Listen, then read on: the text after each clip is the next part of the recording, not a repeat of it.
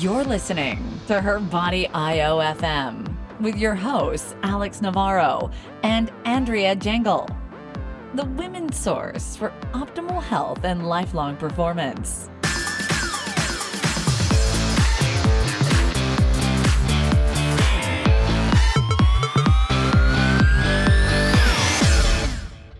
Welcome, everybody, to another episode of Her Body, brought to you by Body IOFM. I'm one of your hosts, Alex Navarro, and we have my co-host here, Andrea Jangle, who goes by AJ. How's it going? Hello, everybody. How are you today? I'm doing great. How are you? Wonderful. Suddenly, our Your summer coffee's gorgeous, coffee's kicking in, except the sun is not out. The sun has disappeared, and it's kind of misty outside. It is actually very typical San Francisco summer, which I'm sad about. But hopefully ours is kind of all over the map. Yeah. Well, we have a very special guest today. Dane Wallace is one of the Body IO coaches. And if you've been to the site, Body IO, you've seen some of his articles. A couple that just recently came out, which I thoroughly enjoyed. But for those of you who are new listeners, Dane, you want to give us a little insight on who you are and perhaps how you got involved with Body IO and the protocols, carb night, carb backloading? By all means. Hi, everyone. Thanks for the lovely introduction there. So my name is Dane Wallace, and I live up in Canada with AJ. And, it's just Dane and I up here. Yeah, we're so lonely in the Great White North. It's so cold all the time. Says it when it's like 30 degrees out today. But yeah, I stumbled across carb backloading and carb night back in 2011. It's like the year I moved back from Europe. I was over there for a couple of years and came back, and that's really when I was getting into taking care of my body for the first time in my life, really, at 27. And I found these protocols, and it really ultimately changed my life. Didn't really ever expect that I would be working directly with Kiefer or a team of coaches like I am now, but it's been pretty fantastic so far, and I'm looking forward to all the things we're going to do in the future. So, right on. And when you first started, getting involved in taking care of yourself, how did that transition into what you do now, being a competitive strongman athlete?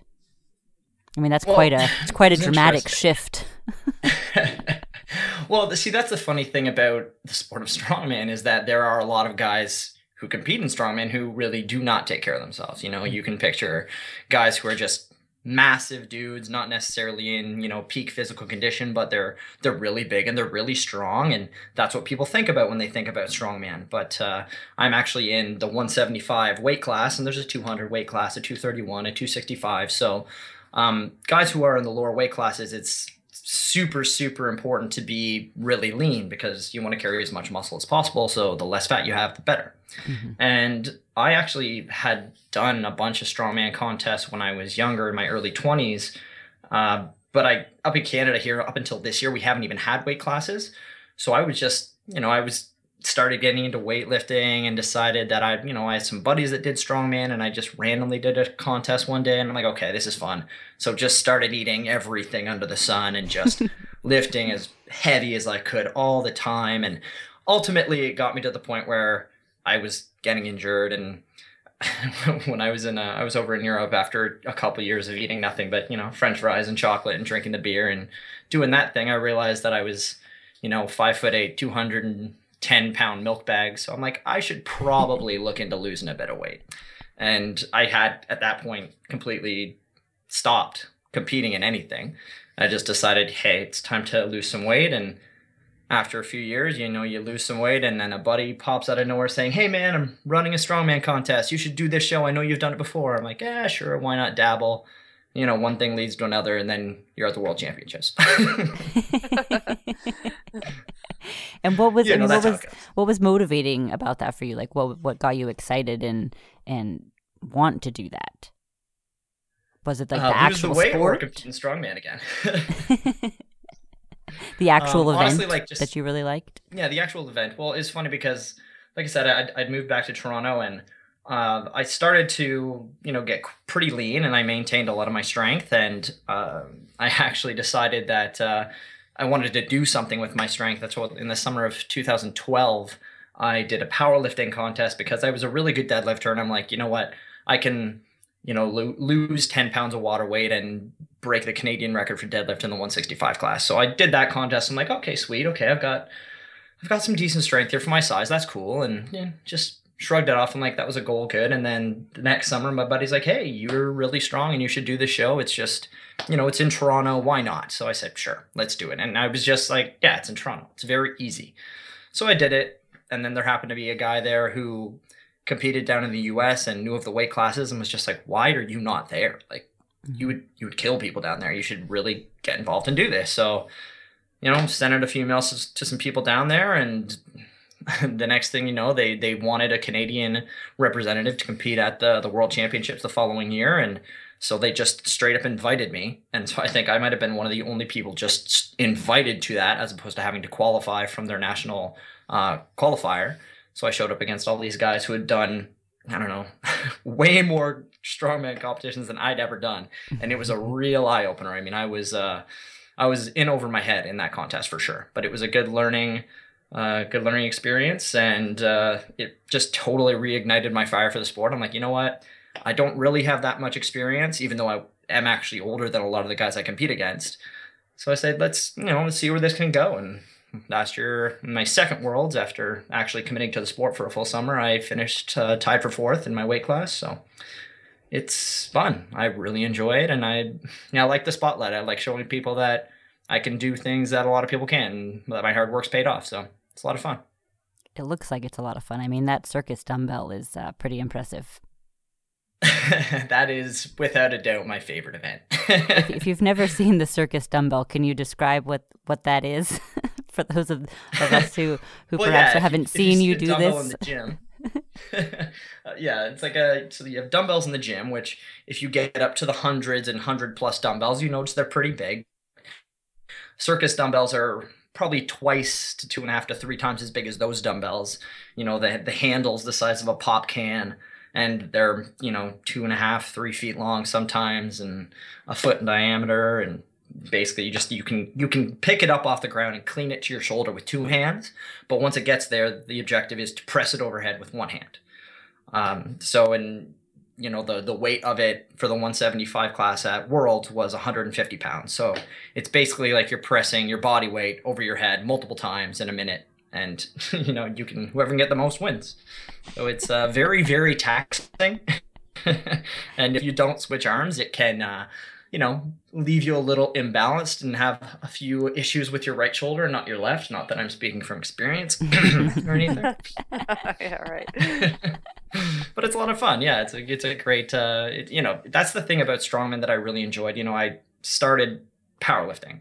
And to me, it was really boring. I'm just gonna say it's you go and you deadlift, you squat, you bench, period. That's all you do. It's just kind of standing around all day waiting to do one thing, and that really wasn't for me. I wanted something more dynamic, and so I think it's a lot of fun when you can go out for a day and deadlift a car and put your body weight over your head multiple times and look like a total freak. Carry around random objects. Yeah, exactly. It's just like being in the circus, but a really strong one. Super fun. That's kind of how I felt about the difference between doing bikini and fitness. Bikini, yes, it's a lot of work and you look great on stage, but you're up there for 30 seconds for all of that hard work. Mm-hmm. And then when I got to do fitness, it's like, well, now I can actually showcase some skill and talent and do cool stuff and look good at the same time. And there's just some different, obviously the approach of training prep for that is different, but something about just being up there and kind of doing cool stuff. It's really fun. Yeah, it is fun. And I mean, regardless of the sport, if it's bikini, it's fitness, it's powerlifting, it's strongman, I always find it pretty amusing that you train for, how many number of months, how many hours in the gym, how many hours sleeping, eating correctly, all the effort you put into it. And I know for strongman, one competition, I might be doing over the course of an entire day, 4 minutes of actual work. Right. It's like, oh, all right. So I trained for 10 months for this and I exerted myself. Not very hard. It's really funny when you think about it in hindsight. You put all that effort in and then it's just over in a flash, but totally worth it. Well, that's good. And as long as it's Dane, worth it and you know what you're getting yourself into in terms of the overall prep and the expectations for the actual event. And I think that that's something that's important to touch on for those who are just, the difference between a recreational athlete or someone who's just doing it for fun and someone who's doing it as a sport. Understanding, the investment that you're putting into the training and the sort of the off season or the time in between the events. Absolutely. And I've had, I train men, I train women, I train powerlifters, I train strongman.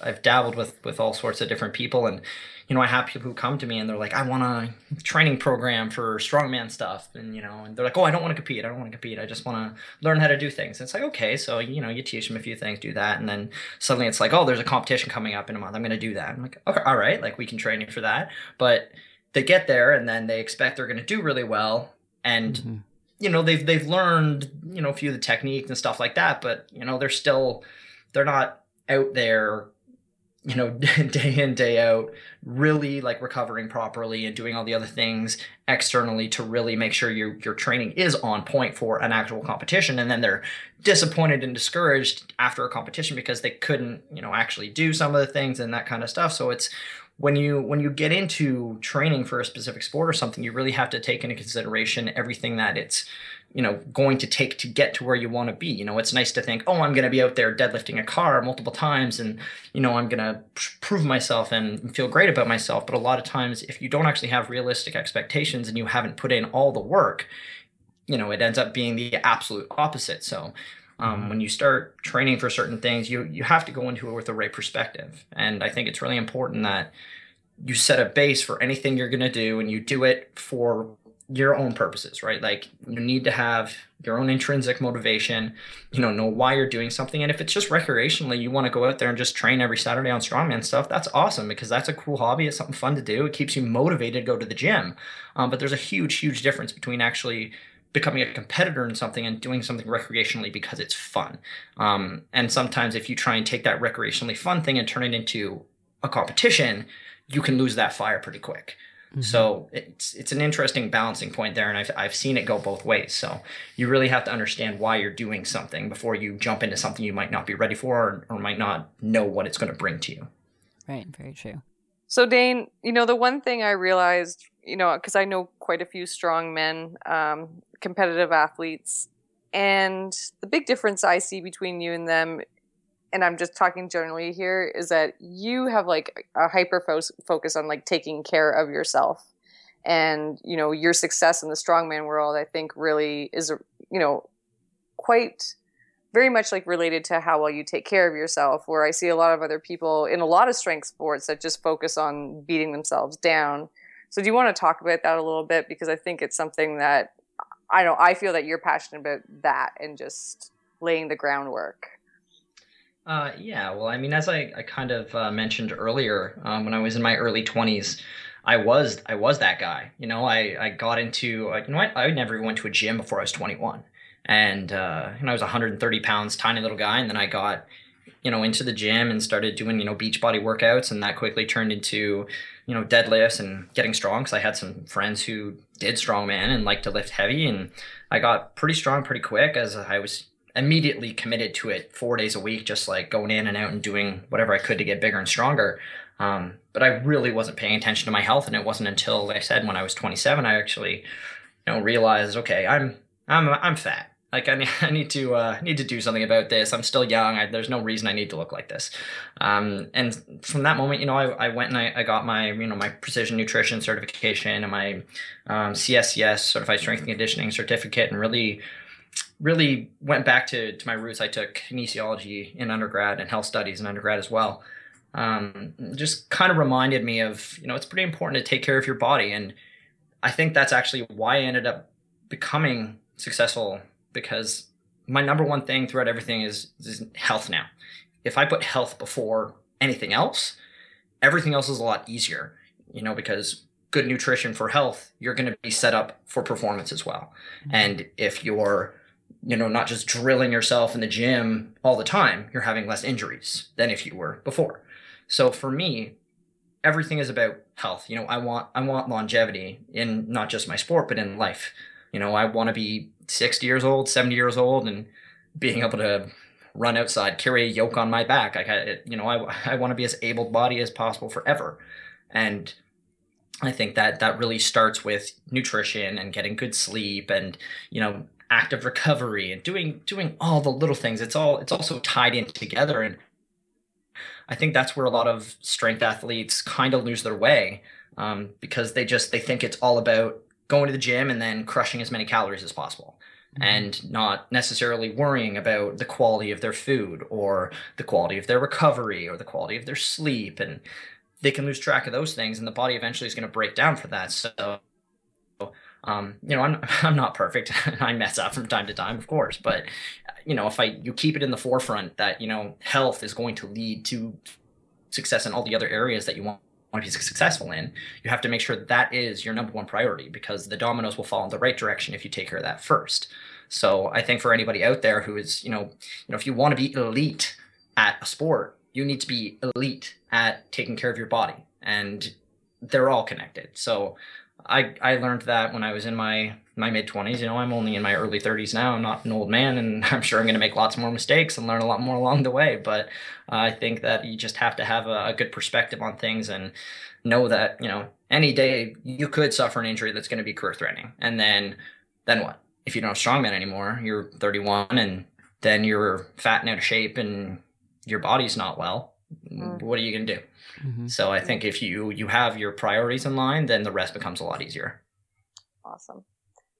So I think that's an important message. And I think it might be a good time to actually talk about some gender differences that you've experienced when training strength athletes with actual physical training and nutrition. So I don't know, even if the topic is things that you find to be consistent between the two genders, where there's not that much different, is, maybe you've got some stories and some personal experiences to talk about there, because we have a lot of females in our audience who like to be strong. Yes, and there are a lot of differences, as we all know. Boys and girls are different. But especially when it comes to strength training, I think the very first thing that comes to mind is overall volume of training. I find that just in general, guys can get away with a lot more in terms of if you don't have as good of a plan and you kind of just want to go into the gym and crush yourself into oblivion and then eat a bunch of food and stuff. It's easier for men to go in and do that and eat enough and sleep enough for the body to keep up.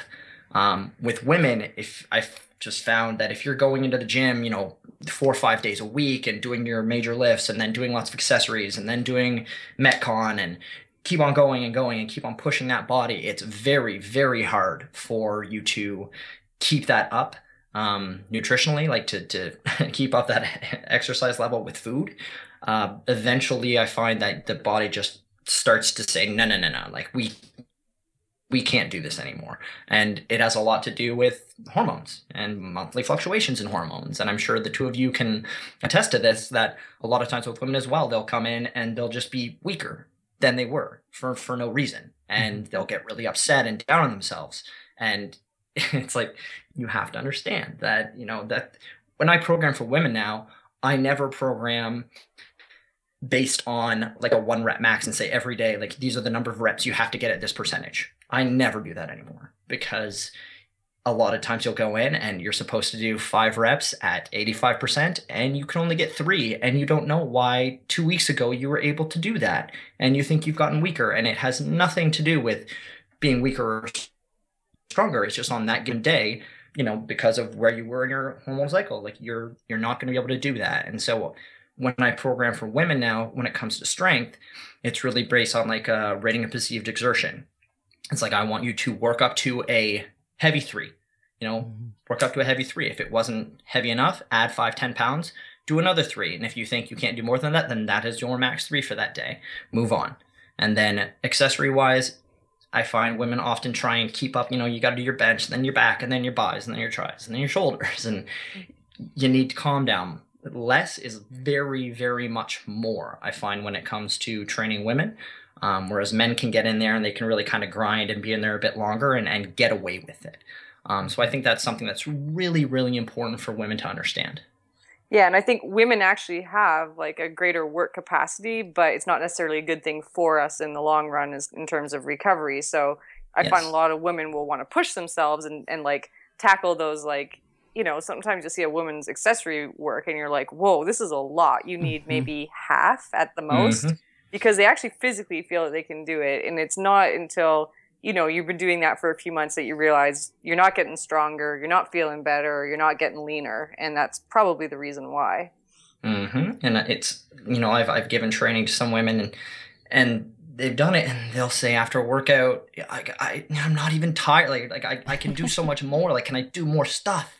And I'm like, yeah, you can do more stuff in 2 days. Like, according to the plan. That's what happens with just because your body feels like it can do more does not mean you should do more. No, exactly. And I think leaving the gym when you can do more is the perfect time to leave. Like that was a big game changer for me riding motocross, where, one of my friends who's a coach for professional athletes, he was like, your last lap is when you feel like super fresh and super good and everything's still going well, because as soon as you start practicing when you're fatigued and you're making mistakes, well, unfortunately that's, what your muscle memory is going to remember. Number one, and there's really no point in training in that state, in that sport anyway. So, when I actually just took that advice and I was like, okay, I had how many good laps? And I had one where it would just start to shift a little bit. That's when I would just call it a day. I'm like, that was still a good lap and it didn't suck. I'm out. And that changed my riding completely, like totally completely. And I use that same theory in the gym. I'm like, if I burn myself out, I probably need an extra day rest. Yep. Yeah, for That's sure. Absolutely true. And again, it's really, there's individual difference between a lot of people, genetic differences between a lot of people. But I've kind of realized this over the years. It's almost like the bigger you are as a human being, the more you can kind of like grind it in the gym and go for it. And the smaller you are, the more it's like, okay, you need to just accept that like less is more and move on. Like that's kind of what I've realized. And especially even with my own training, I mean, I'm as guilty as anybody for overtraining for strongman. And now I'm well aware that it leads to injuries. I just had a PRP injection in my knee, and definitely it was because it was, chronic overuse in my knee. And then one day it was just like, nope, tore. And, there it is. And, I've got an ongoing shoulder problem, and it's just like you need to know that the human body can only take so much. And if you push it over that limit, it's not going to just recover and rebuild better. It's going to be worse. It's going to take longer time for it to do that. You have to, there's always a tipping point.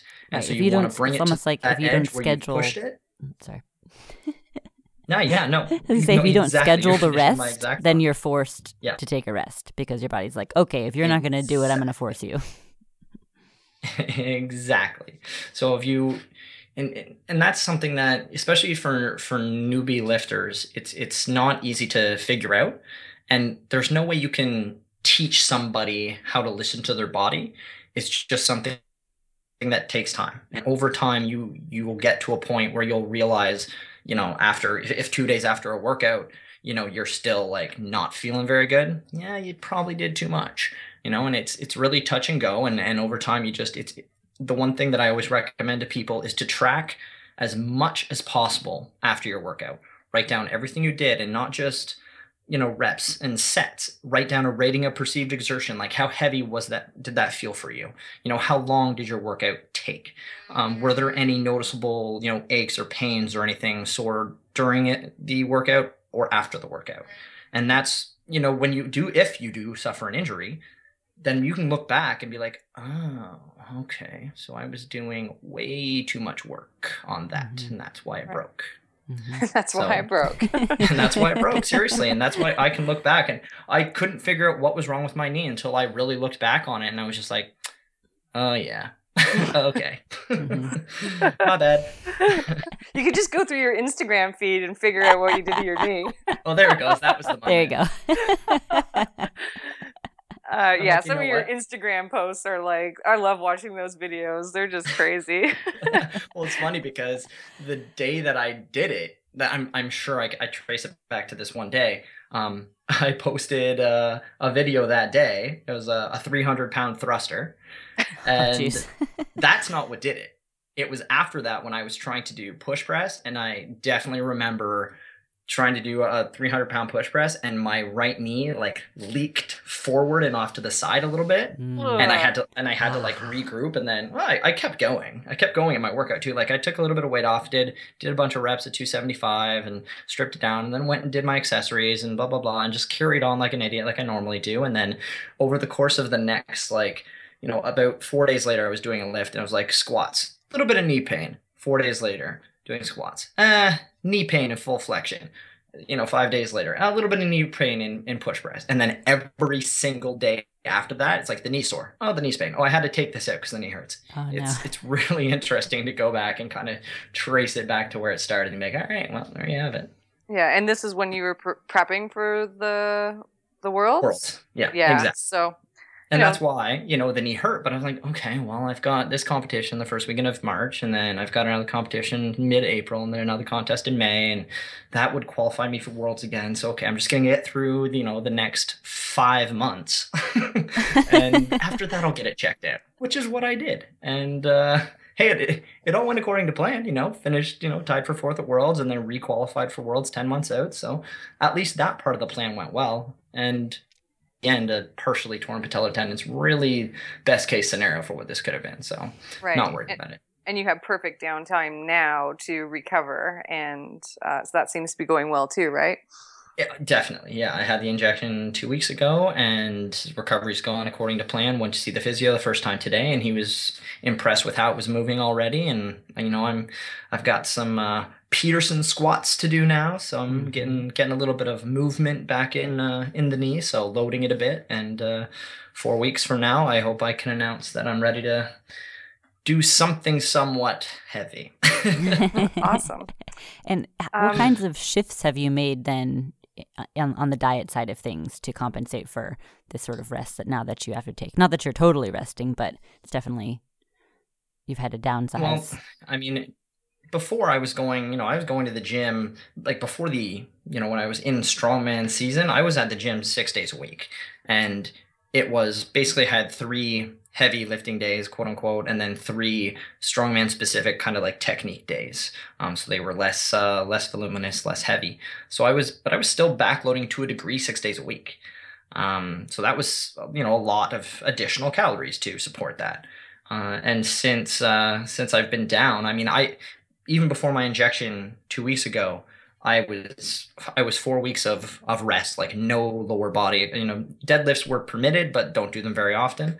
And so, I was going to the gym 3 days a week maybe, and I would backload on those nights only. And if it wasn't a super taxing workout, I would really not backload very much. So there was a big difference in my caloric intake. And I even pared back my protein a little bit.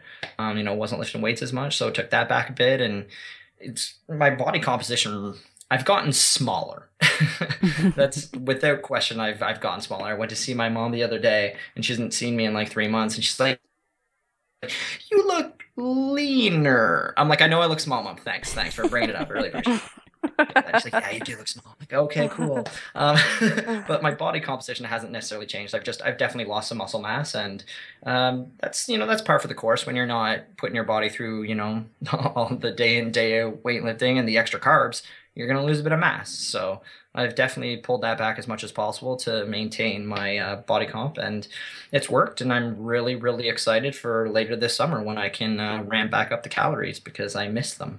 And people make that common skid mistake. Like even people that actually know quite a bit of nutrition, they tend to not gauge their carb intake with their training volume, which seems like a pretty simple thing, but people have that oversight all the time. Don't you guys find that when you're working with clients? Yes. Oh, yes. Definitely. Absolutely. And I think it's one of those things where you can convince yourself of whatever you want. Like carbs are delicious. And so you can kind of convince yourself that you need carbs. The brain needs glucose, and like, oh, okay, I'll just take down some fats and just there's things that you can mess around with, but I mean, at the end of the day, I mean, you need you need glucose, for high intensity activity. You need it for intensity in the gym. Day-to-day activities can be supported by other substrates. Like, you don't need it. You don't need carbs for that. So unless you're cranking it in the gym, you do not need it. So you can convince yourself otherwise, but if you want to maintain your body composition, you have to manipulate your carbs, period. Yeah, and training volume, like you said, whether it be from injury or just, life circumstances where you can't, maybe train as hard as you could that day because you have to be somewhere and it's got a time limitation, well, you just have to learn to adjust accordingly. Oh, exactly. And I tell my clients that all the time. It's, here's your plan. Here's your ballpark macros. Macros are never perfect. Like, here's the ballpark you want to shoot for on days that you train. But if something comes up and you can't go to the gym, then don't have carbs on that day. Or if, your workout gets cut short, then don't have as many. If your workout was more intense than you anticipated, have a few more. If you're still starving, listen to your body, have a few more. You have to learn how to play around with it. The body it's a very dynamic thing. And if you're going to sit there and just have, macros that you never change and a caloric intake that's the same every day, your results are going to suffer because of that. I love helping people and trying to quote unquote pinpoint where they should be in terms of macros and calories, but I also tell them that every day is going to be different and things are going to come up and things are going to change. So you can't stress yourself out if MyFitnessPal does not read exactly what is on the plan, because life isn't a plan. You cannot control everything, and you just have to listen to your body and see what happened throughout the day and move accordingly. So yep. So you pointed out something, that you like to help people and get them on track. Do you want to maybe summarize a few things for us that you would see, like really common mistakes that you find with clients who are trying to implement either carb night or carb backloading? And we can just talk generally. Like you said, nothing's perfect, but just in general. Yeah, I think that this goes back to the article that I wrote this week is, there are no shortcuts. People think you can take a protocol like carb night or carb backloading and it's going to be, easy to do and everything's going to be peachy all the time. And you're just like, oh, you know what? Like, it's not on the plan, but tonight I'm going to have like 3 glasses of wine and, just a few scoops of ice cream. And that was Tuesday. And then a couple nights later, it was like, oh, I was at a friend's place. And so we were having a barbecue. And so I had 3 burgers with the bun. And it's like, okay, you know what, if you're going to do that every now and then, yes, you can get away with that. That's the beauty of carb backloading and carb night, is that if you have an event coming up or something, you can plan that night to be the night where you really get, kind of indulge a bit, and that's great. But if quote unquote things come up and you don't adjust on the fly as you can as a human being, then you're not going to stay on track. You're not going to get the results you want because you're not staying consistent with what you need to do. And I find that is the biggest thing I find with the majority of clients, is that they think because they have this protocol where you can have carbs after night, that if it's after 5 p.m. on a night where you should be ultra low carb all day, yeah, I can have a few carbs tonight because I can. It's every now and then, yes. But if the plan is that you're not going to, if you're on a carb night protocol and you're not going to eat carbs 6 days out of the week, if you're having them 3 days out of the week, that's not going to get you the results you want. And it's really about hearing what you want to hear, and, you can believe what you want, and, you can teach yourself to believe things. And it's just, you have to be as consistent as possible with these if you want to get the results in the time frame that ideally you want them. People want results yesterday, but you can only get those if you're really, really on top of things, and it's where are your priorities, right? I know it's summer and it's fun to go out and do things, but you know what? You can still go out and do things. It's just you have to make adjustments. Have a lettuce wrap burger, or pass on the beer. Just I know it sucks, but sometimes you have to do it. So it just all depends on where your priorities are at, and I think that consistency is absolutely the biggest key that I see with a lot of people. How do you manage your alcohol intake with social events, and how do you feel it affects you? And that's the thing. Right now, I'm admittedly pretty lax on it. Just because, again, I'm not in the gym doing things I normally would do. My macros aren't super driven right now for performance and making the gains that I want to make. And I know I'm kind of in a situation right now where I have a bit of leeway. So right now I'm going out, I'll have a beer or something socially, and then that's no problem. But when I'm in training season, I still go out. I don't let that change anything. I'll go with my friends, see my friends. Everyone just knows I'm that guy. I'm that guy carrying around the glass of water. Sometimes I'll get if I'm at a bar, I'll get a short glass of water with ice and a lime in it, so people think I'm drinking a vodka soda or something, and they'll get off my back. It's just there's little things you can do to make people not care. But I think the biggest thing is really just owning it. Just be like, hey, I'm not drinking tonight because I'm doing something that I'm really, really proud of. And I know I'm going to do something pretty cool with the effort that I'm putting in right now. And it's really about owning it and not being ashamed of it. There's a lot of fit shaming out there. There's a lot of people out there who they haven't committed themselves to trying to, and this is nothing against them, but they just don't care about their body composition or their long-term health or those things, and that's their prerogative. But if they see you doing that, especially in a social setting, they'll make a joke about it. And you just have to say, yeah, absolutely. Like, sure, I'm getting fit. Sorry. Like, right. I want to be healthy when I'm 70, so I'm going to make these small sacrifices right now. So I think, I like to tell people, but they just need to own it. And if someone tries to tell you that, making yourself healthy or shooting for a competition or something is, something weird or something odd that you shouldn't do, that's on them. That's not on you. Good advice. I like to think so. Mastering the fake drinking thing is I find to be very, very helpful. Oh, especially yes, at the beginning. Absolutely.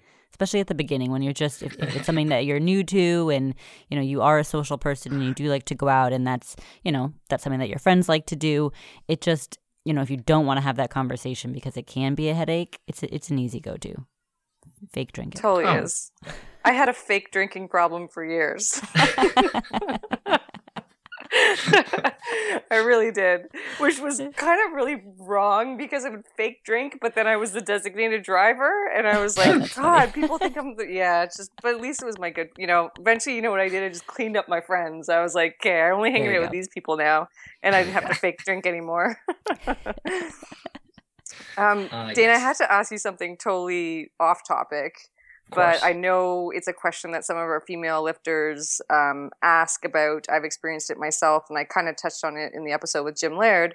But I find that, one of the go-to protocols for people that are looking for something kind of cookie cutter for strength is 5-3-1.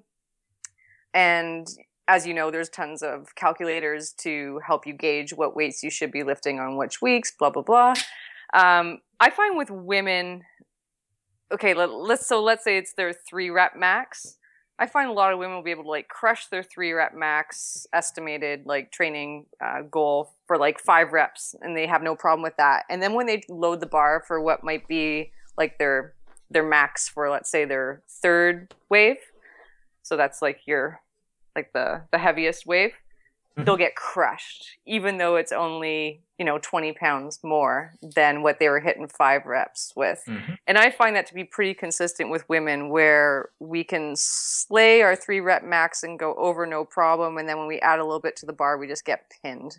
Mm-hmm. Do you find that to be true? All the time. Yeah. 100%. And it goes back to the comment I made earlier about how I rarely use the percentages anymore. Because of that. That's exactly what I'm talking about. And that's why typically I will put clients on a modified, 5-3-1 type plan, but it's not, I don't make them calculate their percentages. I will usually, based on what they've done in previous weeks on those lifts for their first and second sets, which are lower percentages, I will give them actual numbers that I know they can hit and I know they'll be crisp reps. And then after that, going into the third set, I'll say, all right, based on what your second one felt like, I want you to add, 20 pounds. If that feels, if it wasn't hard at all, add 20. If that was still easy, I want you to do another set, adding another 10 on top of that, because it's like I said, it's never going to be a perfect science.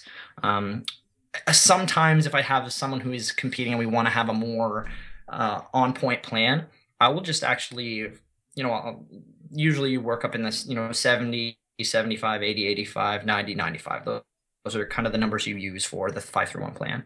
I won't use 95. I'll use 92 or 93 on that last week, just so that can ensure that you're going to hit the weight, you're going to hit the number of reps, and perhaps you can get even more crisp reps at that weight. And that's going to be more beneficial to you than getting a crappy 1 rep at 95%, so to speak. So there's different ways to manipulate it, but that's typically what I do. That's awesome. And it's just good, I think, for our female listeners to hear that, because that's like the biggest complaint I hear about from women who are lifting using the 5-3-1 template. So I think it's just really good advice. So you're basically doing your first and second rep, and then just first and second set with set numbers. And then based on how those feels, you're kind of auto-regulating where the last set's going to go. Yeah, exactly. And I mean, you have to remember that you need to set yourself up for success. And I do find in general, even men or women, you'll often pick a working max that's actually too high. You also with that kind of programming have to understand that there's an actual max and then there's a working max. So you never want to work, if you've deadlifted 315, you don't want to use 315 as your maximal weight that you're actually basing things on. You're going to want to use 300 or 295 or something and base percentages off of that. That's going to be your working max. So that's something, for people who've never actually read the 5-3-1 ebook or don't know it too well, you've got to know that working in lower percentages further away from your max, like around 90% or a little bit lower, that's the money spot for really getting nice, clean, crisp, heavy reps and really making the most gains. You every now and then you got to go for that 1 rep max. I totally get it. And you're only going to get there if you set yourself up for success and get really good, crisp reps for a while in and around that 90% mark. So awesome. That's really, really good advice. And I'm going to stay focused on that too, because you helped me a little bit with that a little while back. And it's just really been a huge advantage for me. And psychologically too, for women. I mean, we had this discussion once on this podcast about how we get, we tend to focus on the scale, and then we can kind of step away from that and smarten up about that. And then we start putting this extra pressure on ourselves about our 1 rep maxes. We're just always putting this pressure on ourselves. There's one thing I definitely learned with working with women is that women really like numbers. Yes. Really like numbers. They want something concrete that they can see to get something out of that, And so because of that, you have to understand that you need to set yourself up for success, because there's nothing more discouraging. And especially with female clients, if you do get pinned, if you in your head, you're ready to go for that 315 deadlift and you walk up to it and it goes nowhere. You really don't want to mentally psych yourself out.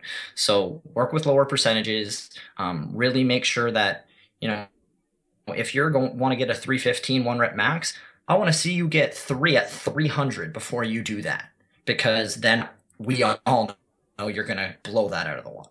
So it's really about setting proper expectations and working, within your means, and then the day will come when you can reap that benefit. That's awesome. I think that's a great way to end this episode with Dane. Some awesome strength advice for women from Strongman himself. Dane, is there anything else you'd like to say, or Alex Navarro, anything else you want to say before we end the episode? Well, it's just been a treat to chat with you ladies today. It's I don't have my own podcast yet, so it's good to get some airtime, and I don't get to speak to Alex very often when she lives in California. So it's been nice to chat with you ladies today and to share some good information. It was a pleasure having you. Well, thanks. Yeah, thanks for being on our show. Pleasure. And that will wrap up another episode of Her Body, brought to you by Body IO.FM. If you're ever interested in checking out Dane's articles or learning more about him, you can find him at body.io. And we'll see you guys next time. Thanks.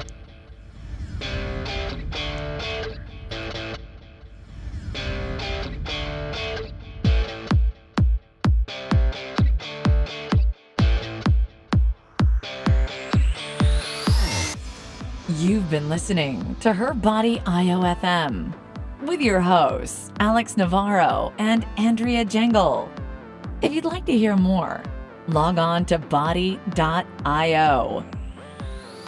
We'll be back next time with more information about women's health and performance.